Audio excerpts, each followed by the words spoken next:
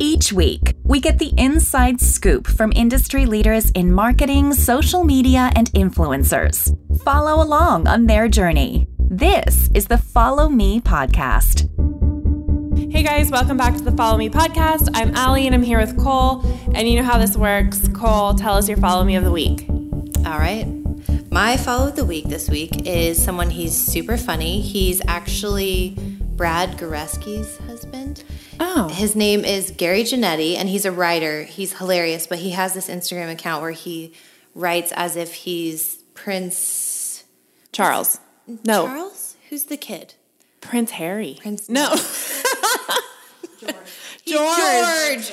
Prince George. Prince George. No, that was good. Thank you, Natalie. Thank you, Natalie, our producer extraordinaire. Actually, I think I've heard of this account. It's hilarious. Everyone should follow it. It's just Gary Janetti, but he hates on Meghan Markle. It's really funny. Because he thinks that Prince George thinks she's tacky. So, yeah, it's funny. Okay. Who's yours? Mine is Julie. I don't even know how to say it. Julie Hoots. It's Julie Loren on Instagram. We're really struggling. I know. I don't know how to say anything or do anything today. But she makes these really cool illustrations and then adds really funny humor to them. Oh, you know what I'm talking sending about? Me her stuff for years. Yeah. I think she used to work at J. Crew, and then she's just a really cool illustrator. But it is so funny, really relatable for a millennial female. Yeah. But it's at Julie Loren, Loren, and Julie Joolee. Wow. Yeah. Let's just get into our guest. Let's do it. She's amazing. We always say they're amazing, but that's because they truly are. Yep. She's a friend of our company. She does all the things. So we're excited to have you, Rachel. Let's get into this. Let's learn something. All right, so today's guest is a cool Aussie, but other than that, she's a creative director of Majorelle, which I can't it! I did it. She is the VP of Influencer Marketing at Click, which includes Who What Wear, My Domain, Birdie. She's been featured in Forbes. She is basically one of the ladies in the industry that has founded the influencer marketing trend and really owned it. So we're super excited to have her here today. Welcome, Rachel Zellick. Thank you. That's so sweet. I'm so excited. Impressive resume. I just love, I'm just a total geek when it comes to this stuff. I love influencer marketing. So I'm just so excited that people will talk to me about it. Yeah. I am too. We all are. It's so good. We should do this every day. Yeah, exactly. So we want to know a little bit about your professional journey. How are you the VP of Influencer Marketing at one of the largest media companies in the world? Around 2006, 2007, I was still in college. I was studying marketing and law. I was doing a law degree. Mm-hmm. And I used to travel all the time to Europe. In our winter break, we would get 6 weeks off. My mum worked for an airline. So I would pack my suitcase. So fun. I would pack my suitcase to my last exam, just get on the first flight and head off to Europe. Even if I could only afford to eat a piece of bread for 6 weeks, I would do it every year. I would spend, probably 2 months throughout college. I would spend 2 months in Europe.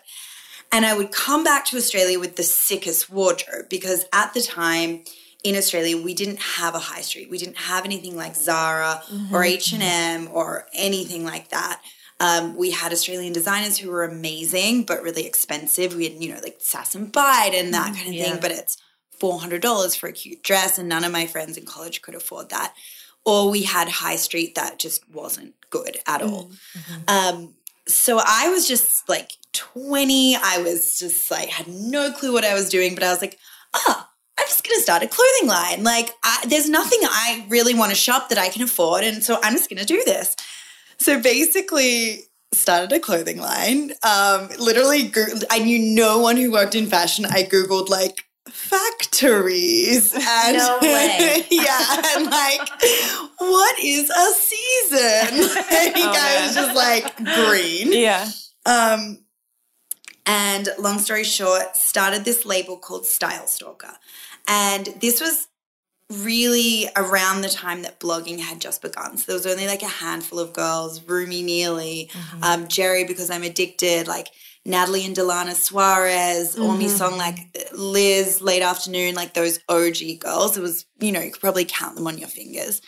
But that was a huge inspiration behind starting the label of things that were inspired by real girls, not like runway or some abstract, like, oh, I went to an art gallery and I went to the opera and this chord like resonated with me and I made this dress. Like, that's bullshit. Am I just bullshit? Yeah. Say it, girl. Say it. That's bullshit. Like, that's not where you were inspired, really. So so I started this line inspired by the girls and also inspired by like online shopping had just started to become a thing. So naturally it was sort of this community at the time where naturally I would just reach out to the girls and be like, hey, I've got this clothing line. I really like what you do. Do you like what I do? Like, let's be friends. Let's like, cool. Do you want some clothing? And at the time, none of them were getting paid. They weren't even really being gifted. It just seemed natural. And so it was probably, I was accidentally, like one of the first brands actually like gifting them product. Wow. And just from that, I guess I grew really amazing relationships with the influencer community. I just became friends with a lot of the girls, and it's been so cool that I've seen their business journey over the last. You've been with them along the way. Exactly. Yeah. But I've always been like friends with them, like crashing in their free hotel that they got like to go to Fashion Week in the early days. And we were just like so excited for a free drink. And like, that was amazing. So seeing it from that perspective, but because I've always been on the brand side, I've always looked at it from the brand's perspective as well. So sometimes when they're like having a tantrum about something they don't understand, I'm like, well, what you don't get is like there's someone on the other side who needs XYZ to keep their job or to make this campaign a success. So so I had Style Stalker, and then I moved with that company over to the US 6 years ago. Basically the US sales were like doubling every season, and it just felt like but we weren't here to look after it. So it just felt like a baby without a mum here. So my business partner at the time, she stayed in Sydney, and I moved over here to do the US side of the business and the marketing because all the influencers are based here. And then from here started another brand, the Jet Set Diaries. Which I also love. Yeah. That was like, of my career, that was definitely a highlight. That was so cool because so Style Stalker, whilst it was inspired by online shopping and everything like that, it really was a wholesale business. We started to wholesale, and that just took over. And once you're in that sort of loop of wholesale, it can lose its creativity a little because you're listening to buyers and you're like what they want. They want, and like half your styles have to be basically a version of what you did last season that worked and that kind of thing. And then with Jet Set, it was amazing because I had the infrastructure all set up, but I just did like my dream collection that I wanted to do, without thinking about what buyers would want or anything like that. And the irony is when you don't care what people think is often when you create the best work, right?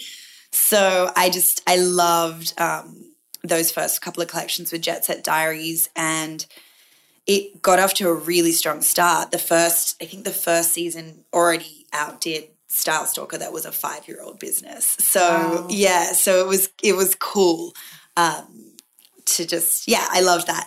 And then Style Stalker and Jet Set Diaries were really two of the best-selling brands on Revolve. So I started to chat to Raisa, who's the chief brand officer at Revolve, and Michael. And basically, long story short, they were like, fuck that, come over here, let's do something together. Yeah. So it was like a very tough decision for me to like leave my babies. I didn't know if that was the right thing to do. But equally at that point, I'd sold half the company we had outside investors, and that wasn't going well. So I decided to make the leap and started Majorelle. Originally, my job was to launch a bunch of their portfolio brands. Okay. So when I joined, they only had 3. It was MBD, Lovers and Friends, and Tularosa. And then my job was to create sort of brand identities for new brands that they were launching, which is like my absolute favorite thing to do because you can consider all touch points. From the marketing is just as important as the designs, as the, social media strategy, etc. So that was my original job. And then I launched Majorelle with them, which I fully designed. And then I kind of like worked more on Majorelle and not so much and so on do the you other have brands. ownership in that brand? I have a consulting deal now. Okay. Yeah, Got it. because I recently left full-time doing Majorelle and went to Click. Okay. Wow. Yeah. Okay. So I've jumped around a bit. Too, to like leave. Like, exactly. I feel like people are like, you're crazy. Why would you ever leave Revolve? It's like such a, huge company. It's doing so well. Like, what was your decision to make that leap? I mean, and Revolve is still such an amazing company. I learned so much. I think that they're just such a smart team because they keep it simple. The brilliance is in the simplicity. Yeah. I think a lot of marketing teams I come across try to overcomplicate things. And the thing with Revolve is like they just do it. They do their best. Yeah. And they do it rather than sitting around and talking about it and making plans for 12 months and like never doing it because they're afraid it won't be perfect. Like a lot of things weren't perfect all the time, but they were still great. And to the outside eye, they probably seemed perfect. Right. So at Revolve, I split my time between design and marketing and absolutely loved it. I think ultimately, though, when you are entrenched in design, it's like a screaming baby that always wants your attention. So whilst there could be something super cool going on the marketing side of things, if there was like a button out of place on the design side of things, I was getting pulled back in there. Okay. And also at the time, they were launching more lines and needing more support in a design capacity. So as well, they were bringing my skills to design for other lines again, which wasn't, I was more interested in a path more along the marketing lines than design. And I knew if I didn't like remove myself from that immediate, like being in every single fitting, like dealing with factory emails, like all of that, I wouldn't really grow as a person. Like I was loving it. It was easy for me, but it was the same job that I'd been doing for 12 years at that point. Yeah. You were ready for like the next challenge. Exactly. So Click approached me really to head up their influencer marketing for their brands, My Domain, Who What Wear, and Birdie, as you mentioned. Yeah. But also to work with all their media partners. So we work with everyone from like Gucci to Macy's. And those relationships started as sort of media relationships. Then they grew a little bit to like branded content that included influencers. And then with me coming on board, and the aim was really to service those clients. Sometimes now they come to us just straight up for influencer solutions. They don't even necessarily want media, or they buy media separately, or they do something with us for influencer and buy media later. But the Click opportunity was really exciting to me because it was an opportunity to work across a variety of different brands and really just sort of be full-time in a marketing role. And now I consult for Majorelle. So I'm still on as a consultant, creative director. But you have a full-time job and you're consulting. Yes. Wow. So are you just like nonstop, always working? Yeah, but you know what I realized recently? I had a couple of weddings this summer. And for one of them, there wasn't a Majorelle dress that I wanted to wear, so I was shopping for a dress. And it took me longer to shop for a dress than it takes me to design a collection. No. Truthfully. And so I was like, oh, you know what? Like this second job actually saves me time and makes me money instead of spending money. So I was like, that's perfect. It's a good way to look at it.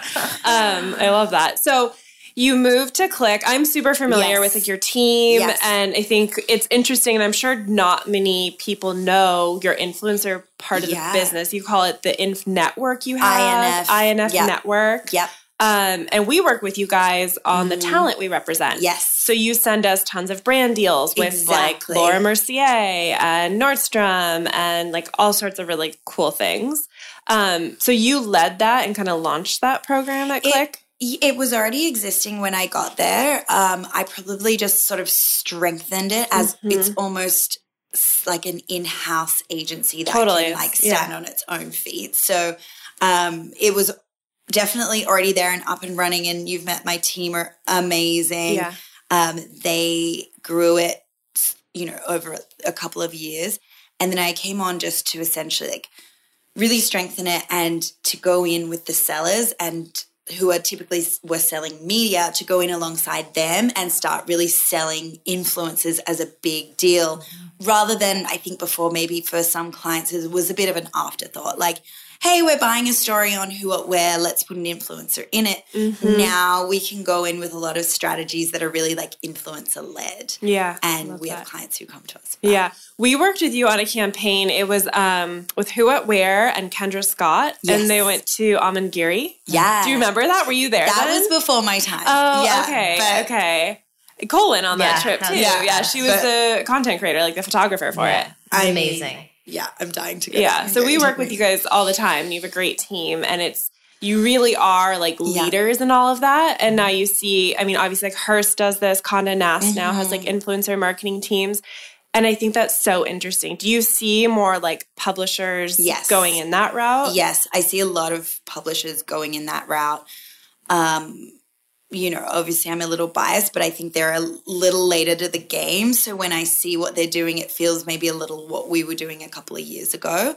But I think that's not the area I see our strongest competition, to be honest. Okay, I think in the publisher space, we're pretty strong. And I think that publishers face the same challenges we probably face, which can be that we're working with media agencies, and that's fantastic because media budgets are typically higher than PR budgets or influencer budgets or anything like that. But on the flip side, the downside of it is that you're working with these really big old school companies that don't always necessarily fundamentally understand influencer. So sometimes it's just like a bit of red tape, getting through that when you're working, when essentially your client is the media company. Got it. Yeah. And do you see these media companies or the brands doing buys with you? Like, what do they want now? Like, is it data driven? Like, are they asking for ROI? And has that been challenging? And how have you overcome that? Yeah, it's really data driven. We're all on top of that. That's we subscribe to we use a bunch of different technologies. You guys probably do too, like Creator IQ, etc. We just did a demo for Creator IQ, and then there's Hyper, and then there's another one. Yeah. So you like Creator IQ? I like it, but it's expensive. Yeah. No, it can be, but we got a quote it's for it. I was like, expensive. Exactly. So I would say like do your due diligence and check them all out, keeping the pricing in mind. Because Creator IQ is great, but it's expensive, and it's all about how much you put into it as well. So it can pull the data, but you have to get the influencers authenticated to authenticate with it. So that comes back to relationships. And then we use it as a database system. So we'll get like weird requests. I love it actually. It's fun and challenging, but we'll have a client come to us say like, hey, we're looking for like a woman with 2 kids who works in tech who has like a side hobby of DJing. And we're like, and your team like will email us those things. Yeah, like who has 2 dogs and lives in Chicago and is also interested in getting married in the next year. Like, what do you mean interested in getting married in the next year? Exactly. It's like the most like obscure thing. It's so obscure. So we get these obscure requests, but we've input 6,500 influencers into that database on Creator IQ, and we have them fully tagged. So we can, for the most part, pull up the tag dogs and Chicago and probably not interested in getting married because what does that mean? But like engaged, we would have a tag or newly married. So we use the database for that. But to your earlier question, I think the real trend right now is brands asking for ROI and sell-through information, which is harder to quantify. It's not a hard number, as is, all the other kind of data points are like she has a 3% engagement rate. She has a split 80% female followers, 20%. Like those are pretty concrete numbers. Right. but I think it is challenging. The ROI and the sell-through is challenging because there are so many factors that go into play with it. Right. Cheaper products sell through, and you would know all of it, but cheaper products tend to sell through more than more expensive products. Just different things sell for different people, or there's also stock levels. Again, I know from being on the brand side or the retailer side, like an influencer could do an amazing job. If we only have 10 of those dresses in stock, she can only sell 10 dresses. Yeah. So that's where we try to give the information as much as we can, but it's a little bit more anecdotal and it's a little bit more, we try to put it into a context. And we also try to explain this kind of marketing is not about a one-for-one return, which I think a lot of people sort of still want to see, but it's not. That's not what it's about. You can have all these different KPIs, but that probably, that can be your KPI, but then again, it's going to affect the type of influencer you work with. So another challenge is sometimes brands, you say like, what's your KPI? Do you want sell-through? Do you want brand awareness? Do you want to grow your audience? Do you want position? What is it that you want? And they kind of like, we want it all. Totally. And you're like, always. You're like, well, that's not the same person. Like someone who's going to give you awareness may not give you as much sell-through, vice versa. So I think, the sell-through thing's challenging. We always try and tell brands like, okay, sell-through's great. The new followers are great. But it's also alignment and it's also content. Yeah. Like you're getting a piece of content that you can repurpose for social or an email, and like, content is so expensive. Hire a photographer, get a model. Like for a brand, that stuff is so expensive where you can just utilize an influencer to create it for you. Well, that's how I explain influencers to people who don't understand influencers, which it's amazing how many people out there in the regular world still don't understand this.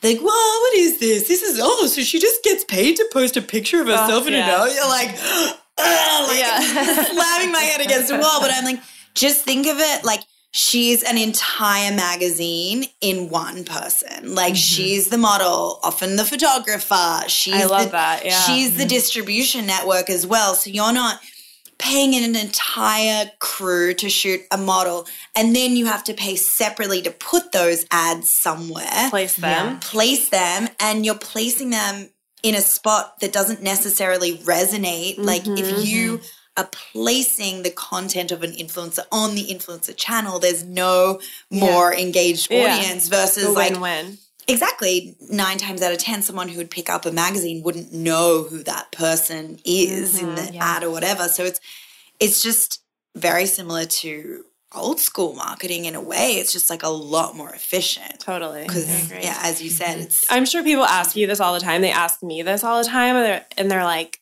is this going anywhere? Is this ending anytime soon?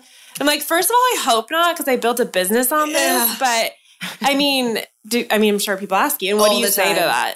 I'm like, honey, it's just the beginning. I know. That's what I think too. Like we're on this like uphill climb with it. And I think people and consumers and brands and everyone in the industry is we're kind of getting sick of certain things. Sure. And there's a lot of like repeats and a lot of people copying each other. And I think that's all going to weed itself out. I agree. And the people who are authentic and like actually doing cool stuff. Totally. And like have a voice are going to like, rise up from it. But it's so saturated. And I think there's this like whisper in everyone's ear, like, is this ending? Is this all going to collapse on us? Like, what's going on here? Yeah, I mean, I get that all the time. People are like, what's next? This won't be around for much longer. I'm like, no. Like, this is just the beginning because for a few reasons. Firstly, all these old school companies are just at the beginning of getting on that bandwagon. And I have contact with a lot of those companies because,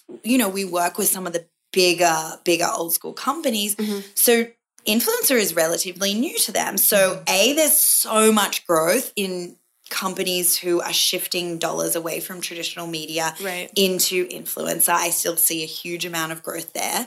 But secondly, I think that in the future, you basically have to be an influencer to do almost any other job. So now if you're an actress, they look at your social following. All the new brands, really, for the most part, new brands that are launching, clothing brands that are launching are based off influencer. You're like models. They have to get. They have right? to. Yeah. Exactly. Yeah. Honestly, kind of even in my job as like I'm a creative director and I'm on the other side of marketing, but people like still look at my social, like they still look at your social. They just want to like know who you are. And we're seeing that more. We had a guest last night who is a hairstylist, and he is an influencer, and he's building his brand. Like, I own a communications company, and I'm doing speaking engagements, and I'm thinking about my social media. Exactly. We're like in this world of like everyone's thinking about how they influence others through their channels. Exactly. To be completely frank, that part is the only part about the industry that kind of really annoys me, because I have utmost respect for influencers and everything they do, but I also feel like it should be a valid choice to just want to be a hairdresser and not have to do that as well, because it really is a different job. Totally. You know, and I've a lot of pressure to do like both of them and do both of them well. I agree. I get so overwhelmed with like my personal Instagram. And I'm like, this is so much. Same. Like, I've always like wanted to be on the other side of things, but then I'll go to a client meeting and I've prepared like a massive and amazing plan for them, and they don't want to talk about that. They want to just talk about my vacation I was just on and who I was with and what I was, and like it's all about Instagram. And you know, I should be grateful. I'm like, cool, I'd rather sit here and talk about Italy. Sure, like let's talk about, I'll give you restaurant recommendations, but I do think it just feels a bit strange at the moment that you really have to be an influencer, I think, to launch anything successful. I think back to my first business that I launched, Style Stalker, that really, I was so lucky it gained a lot of success very quickly. I don't think I would have the same trajectory and the same success with that today, because, I mean, there's a lot more in the marketplace in that space, but because I'm not an influencer, you know, because I'm not launching it as an influencer line, I don't think it would have that same success. Wow. Yeah, that's an interesting... Yeah. Sorry to be cynical, but... No, I mean, I think you see, like, look at, like, the biggest beauty brands or look at the biggest brands. Like, you have KKW Beauty or, you know, Summer Friday. It's all so influencer-driven. And then you even look at, like, a Sephora is, like, putting so much attention on founder, you know, profile companies and putting their faces in Sephora and on the kiosks. And, like, you never really saw saw that. Especially in like the beauty space, especially, And I think Summer Fridays is such an amazing example because it's not just popular because they had a platform. It's that, you know, they really used everything that they had learned and their ability to talk to the community to launch a truly incredible product. I think as much as we've said, you know, influencer lines are going to be the future, if you launch a shitty product, gone. Like the brilliance of Summer Friday is that their product is so on point along with everything else. And that, you know, I'm sure came from them trialing millions and millions of products and having those conversations day to day with so many beauty brands. Okay, so I'm wondering from a creative perspective, when, like, what are your thoughts on when a brand is super directive with an influencer, comes to them, has this whole creative brief about, like, here's, you know, how you hold the bottle or how you hold the product, here's what you should, you know, what the background should be, all this. What are your thoughts on, like, brands giving such clear directives? Is that something you guys do? Yeah, we absolutely do. We give pretty tight guidelines, but on my end, before those creative briefs are put together, I'm always pushing the brand to build the creative concept with the influencer wherever possible. So in your dream scenario, you have a brand that's on board with that idea and you actually build a creative idea with the influencers, because I'm always saying, like, if you have such a rigid idea of what you want, why aren't we just hiring a model for this? Like, you've got to let the influencers' creativity shine, and they know their audience better than anyone else. And ultimately, they're creative. So let's, like, use their creative brain. It's there. They want to make the post better and more creative. It's in their best interest. we want all the best creative minds on this campaign. Like, why wouldn't we just get the influencers involved from the start? So wherever possible, I try to include the influencers. Sometimes, usually actually the way a campaign is nutted out, we don't always have the exact influencers in mind. We have sort of like, this is what it's going to be. Profile. Yeah. The profile. What did I say before? The girl with 2 dogs from Chicago. That we then have to work backwards and slot in. So I think as well, that's where it's helped me with my background and knowing all the girls and just being able to put my hat on and think like them has really helped me. If we can't get their voices directly in the briefing process, I can think like they do, and I know A, what they're going to want to do, and B, what's going to perform a bit better versus, brands always want a product, like the actual product, left, right, and center, like with the label clearly visible, like hold this face cream in front of your face. And it's like, that's not always what it works best. Right. So in our case, we try to make we try to take that all into account. But then we do have a pretty tight brief just because the brief is almost like your contract with the influencer. So I think there's a lot of influencers who are amazing and their creative take on it might be amazing and sell more product, but there may be influencers who want to get creative in a way that doesn't sell more product, or, they're wearing a dress, but they tuck it in so it looks like a top, but that's just not how the brand wants that to be. So I think that the creative deck is really a safety net for both sides to be on the same page before the content's shot, because you never want to do a reshoot. But reshoots happen. They happen. We've been part of many reshoots. Yeah. And it's stressful for everyone. You guys, the agency, the brand, the influencer, the photographer, and there's obviously a disconnect with so many hands in the pot trying to figure this out. And that happens. It happens. How do you guys feel about that when that happens? I mean, because it's an expense to the influencer. Totally. You have to hire a photographer again. It's their time. Yeah, no, it's a lot. I mean, obviously, like, I think if there's no brief in place, I'm like, whoa, red flag. Like, one of the parties here doesn't know what's going on or how to do this properly. Yeah. So I think we always want a brief in this partnership, and that really helps. But even with a brief, things happen. But I have the perspective of like the brand side too. So like I get it, you know what I mean? But exactly. It's frustrating. Well, and every brand's different too. Like some brands don't care if their product's in focus. They really want it to be, and those are the brands I feel like you're talking about that maybe allow a little bit more creativity or, it's really interesting. It is. It is. Another thing, so something I always suggest, which again, love to know your thoughts on coming more from the talent perspective, but I always recommend to over-deliver. I mean, it's black and white. Like, we're an agency. We have, as I said, 6,500 girls, amazing girls and some guys in our database. And truly, we're going to choose the influencers for a job that make us look good. And if you over-deliver and post 2 posts instead of 1, that makes us look like rock stars. And then you're going to be the first person we call next time we have a campaign. So my advice is to over-deliver. I understand, like, that's really good advice. Yeah, no, that's really good advice. It's so competitive. It's so competitive. I think that's just a very easy way to get in there. And then to the point of the brief and creativity, I always recommend do 1 post that's exactly per the brief and exactly what you're supposed to do.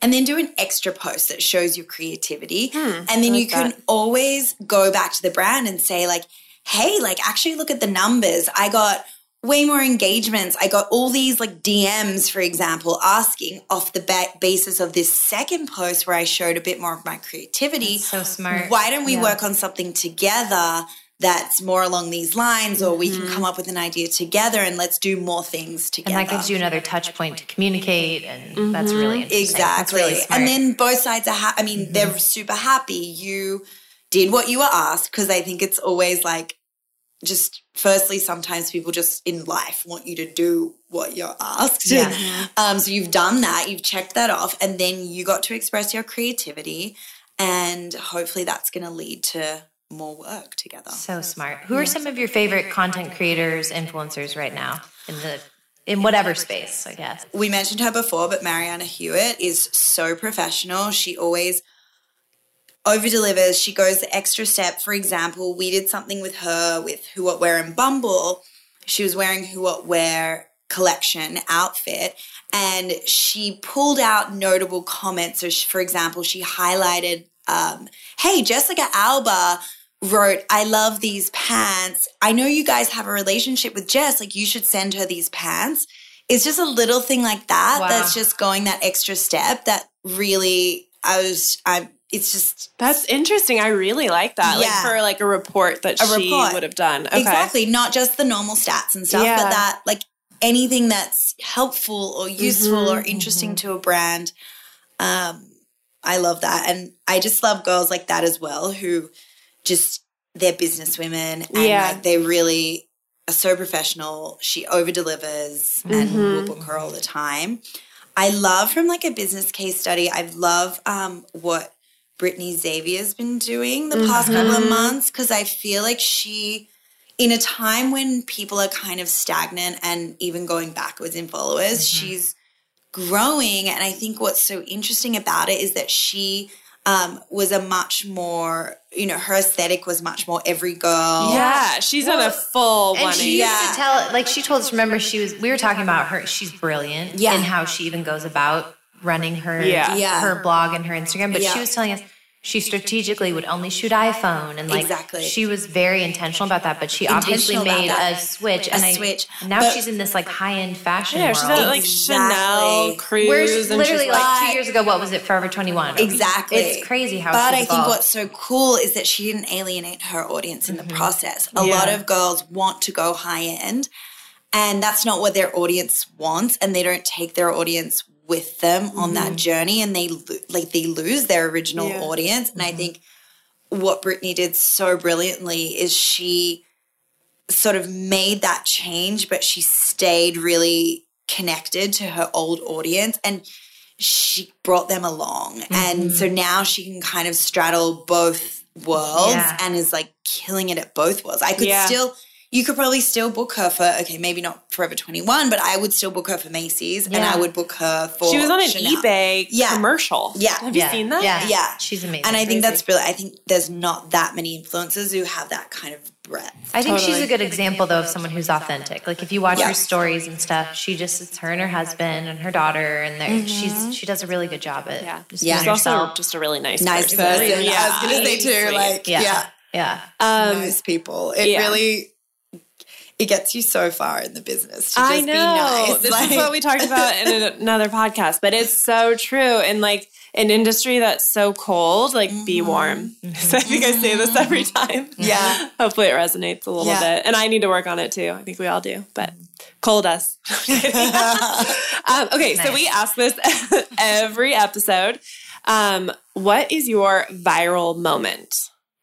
Okay, so I think my most viral moment happened a couple of months ago. I was on my friend Kiara's bachelorette party. She's the blonde salad. You probably all know casual. her. Okay. Yeah. We were all in Ibiza for her bachelorette and having an amazing time all weekend. Just a bunch of like smart, awesome women and dudes like just having a great weekend. And on the last day, this article came out in an Italian newspaper, the biggest newspaper in Italy, basically saying that all her friends were fat. And at first, my first reaction to it was honestly just to like laugh it off because I was like, this is ridiculous. Like, I'm the closest thing to being even merely curvy. All these girls are so thin. This is insane. And my second reaction was to kind of like downplay it because I didn't want it to ruin Kiara's weekend. But then I thought about all the women reading it who don't have that like confidence and context. And I got really, really, really mad. So I did this post basically just saying, you know, basically I was showing like an unflattering picture of myself with like my tummy hanging out, but like having in a bikini, like having a great time. And I just wrote this post that was just very like strong, not at all a victim, just saying like, just remember that your weight doesn't make you happy. Like I'm the curviest one of the bunch, and so I have like kind of an extra responsibility to say your weight doesn't define you. It doesn't make you happy. Right. And like, that's not what a woman's all about. There's a million things they could have said about us, you know, and yet the fact that all they wanted to talk about was our weight, and the article was, you know, going into like the shape of our bums and like that, you know, who had gained weight and who had lost weight.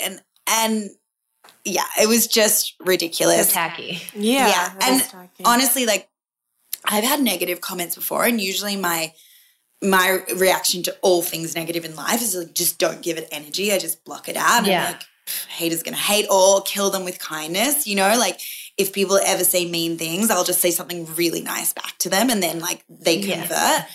But I felt differently about this because it was a professional journalist and a newspaper. And so many people are reading that, like you said, like young women. Yeah, exactly. So I just posted something that was really positive. I didn't want to seem weak or like a victim at all. I was just like, I love myself. I love this little tummy that I've been eating pasta all summer in Italy. Like, I'm happy. I'm lucky. I'm confident, but you shouldn't say this to people because it's no one's business. Yeah. So that was like a mini viral moment. It was cool how many people and a good message. Yeah. Connected with that. And, you know, it was insane how many, there's like thousands and thousands of women commented and DM'd me, and they were like saying how they had read that article and felt so shit and thought, oh my God, if these girls are being shamed, like how am I ever going to go to the beach this summer in a bikini?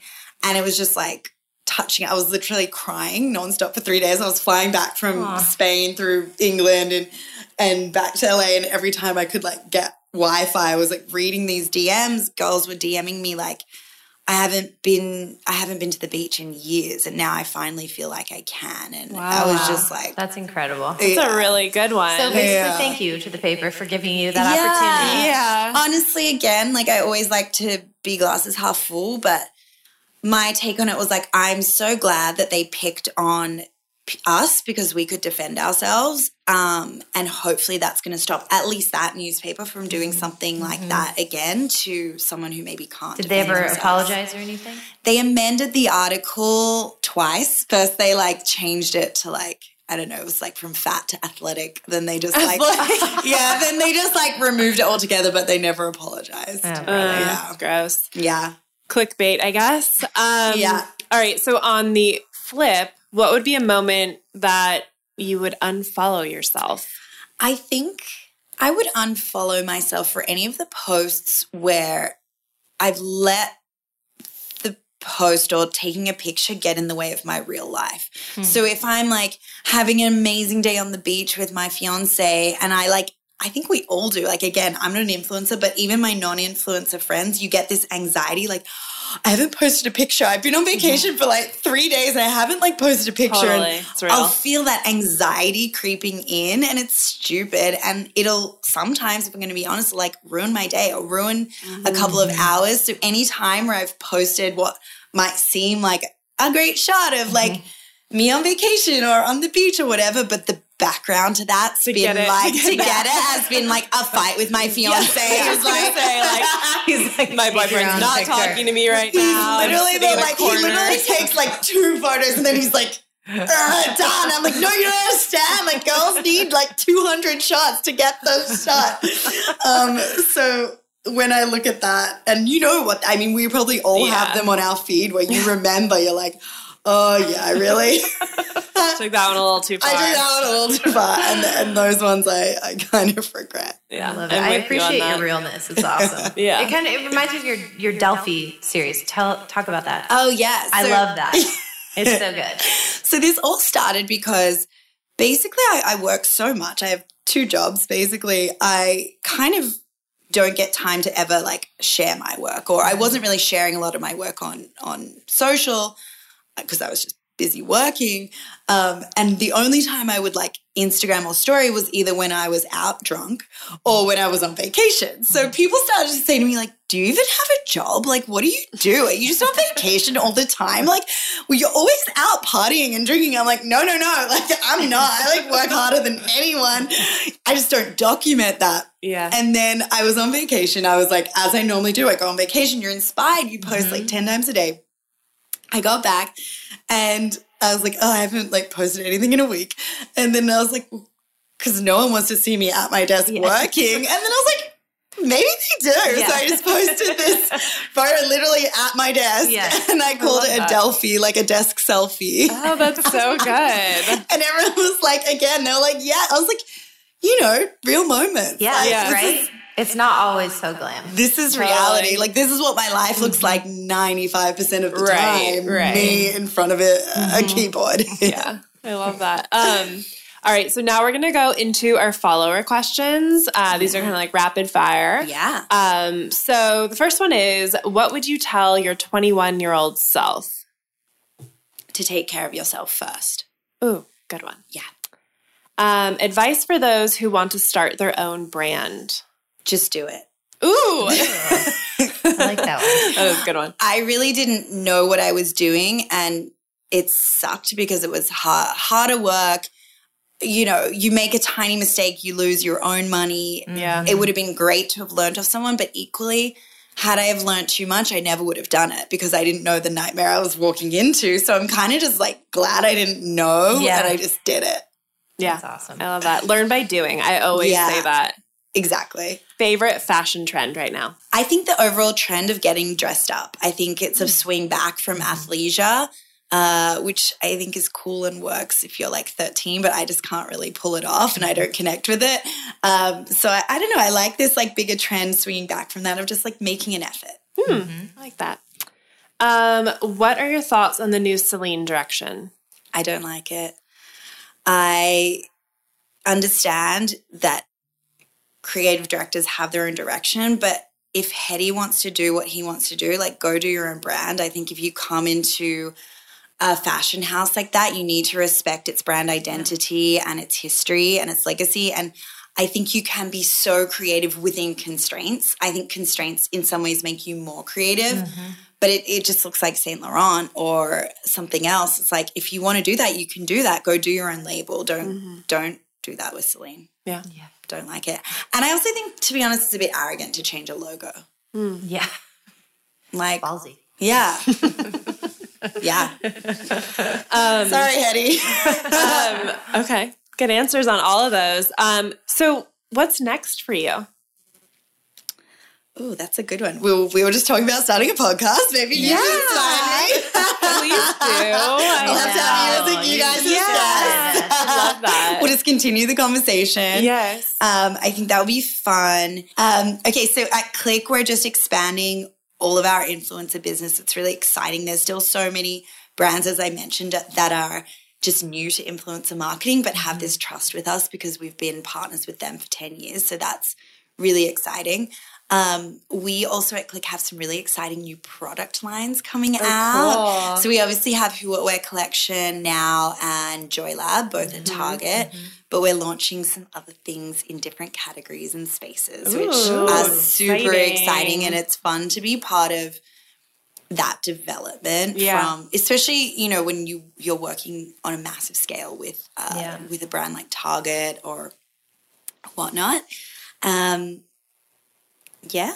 That's a lot. That's a lot. Magel's cool. It's ticking along. Magel, I want to expand into bridal and swim. Ooh. Yeah. I would love that. So we'll see. I have to, we'll see. But I'm planning I've just started planning my wedding, and I'm working with this incredible company, Pronovius. They're just awesome. And I've been like friends with them for years. I've always just kind of like, they're family friends. I've like connected them, helped them out with influencer here and there. And so now they're like, Rach, it's your wedding. We'll give you as many dresses as you want. We'll design them from scratch. You can design your own fabric, whatever. So where I was like, I'm just going to wear like a simple silk slip. Now I'm like. You're doing the whole thing. Well, now I'm having 5 dresses and blah, blah, blah. So multiple outfit changes. Yeah, exactly. So now I'm in this world of like wedding dress world, which is honestly all I care about. I'll probably have 10 dresses and get married in Taco Bell. I only really care about the dresses. I love that. But I want somewhere to put all that inspo, and I feel like it would be really cool to do some like more chill bridal. Wow, it's really for neat. natural. Yeah. Cool. Awesome. Yeah. And where can people follow you? On Instagram, I'm at Rachel Zeilic, RachelZeilic. Perfect. All right. Well, thank you for joining us today. You were awesome. Thank you so much for having me. It was fun. Bye. Bye.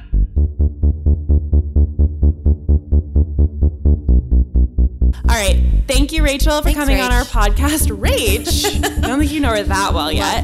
Love her. Great personality. I actually saw her at an event this past weekend, and I was like, oh, I love when you drop these like what? When I was at the Veuve I was polo like at match. this event and like a keynote speaker, and like I met her. Oh, okay. Anyways, so she's really cool, excited for her podcast to launch, and I think we all learned a lot, and I know Cole learned a lot. So thank you guys for listening, and tune in next week. Bye. Bye.